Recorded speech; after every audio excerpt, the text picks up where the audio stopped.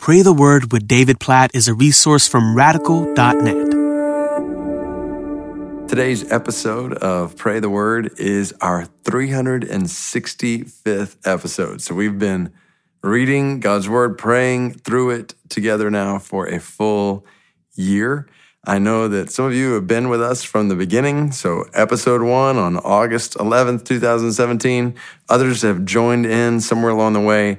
I just want to thank you for taking the time during your day to spend time hearing the Word, praying through the Word. I hope that you have been, are being encouraged in the Word and in your prayer life toward greater intimacy with God and knowledge of His Word in the process. And I pray that God will continue to use this podcast in your life, in the lives of others around you, around the world, to help us to pray in the Spirit according to the Word, just trusting in God's promises that when we ask according to His Word, He hears us and He answers us according to His will for our good and for His glory. So be encouraged with this 365th episode, 1-year anniversary of Pray the Word. Psalm chapter 9, verse 20. Put them in fear, O Lord. Let the nations know that they are but men. Exclamation point.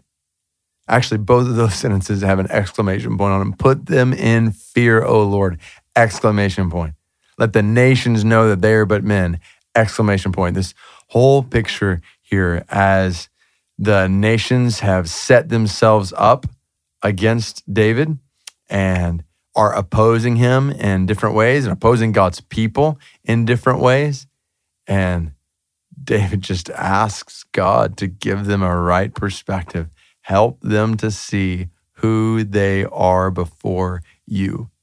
For when they do, they will fear you. When they do, they will know that they are men and you alone are God. Oh, I think about world events right now. You just think about it. Think about what you see on your news app, and you turn on the TV or you browse online to see international news and you see what's going on with this or that world leader. You see what's going on in this or that nation, our own nation, other nations, how they're going back and forth with each other, making threats against each other, promises to each other. As you watch all of this unfold, remember, these are but men and women. These are but people. None of them is God. None of them. God holds all of the rulers, the leaders of this world in the palm of His hand. He holds their hearts, their plans ultimately are in His hand.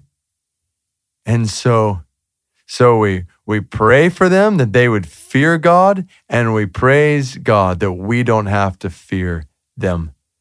Because as we fear God, as we see His sovereign rule and reign over all, we remember that ultimately no nation, no political leader, no military general is ultimately in charge. They are all but men and women. Our God is in charge. So, Lord, we bow our heads in thanksgiving, in security. Oh, God, no matter where we are in the world right now, ultimately our lives are secure as long as they are in your hands. You hold our eternity in your hands. No man holds that in his hands. No woman holds that in her hands. No one else but you holds our eternity in your hands. So God, we fear you.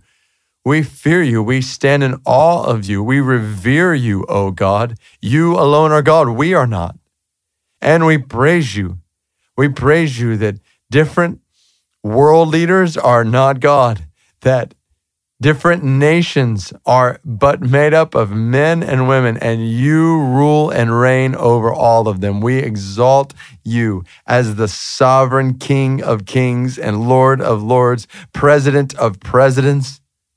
You rule over all, and we glorify your name, and we put all of our trust in you. And we pray, God, bring leaders to fear you. We pray for them. Please give them a right perspective of their leadership as ultimately operating under your leadership. Put them in fear before you, oh God. We pray for that. We pray for the leaders of our country. Put them in fear before you and let these nations know that they're mere people, that you alone are God. We pray this in Jesus' name.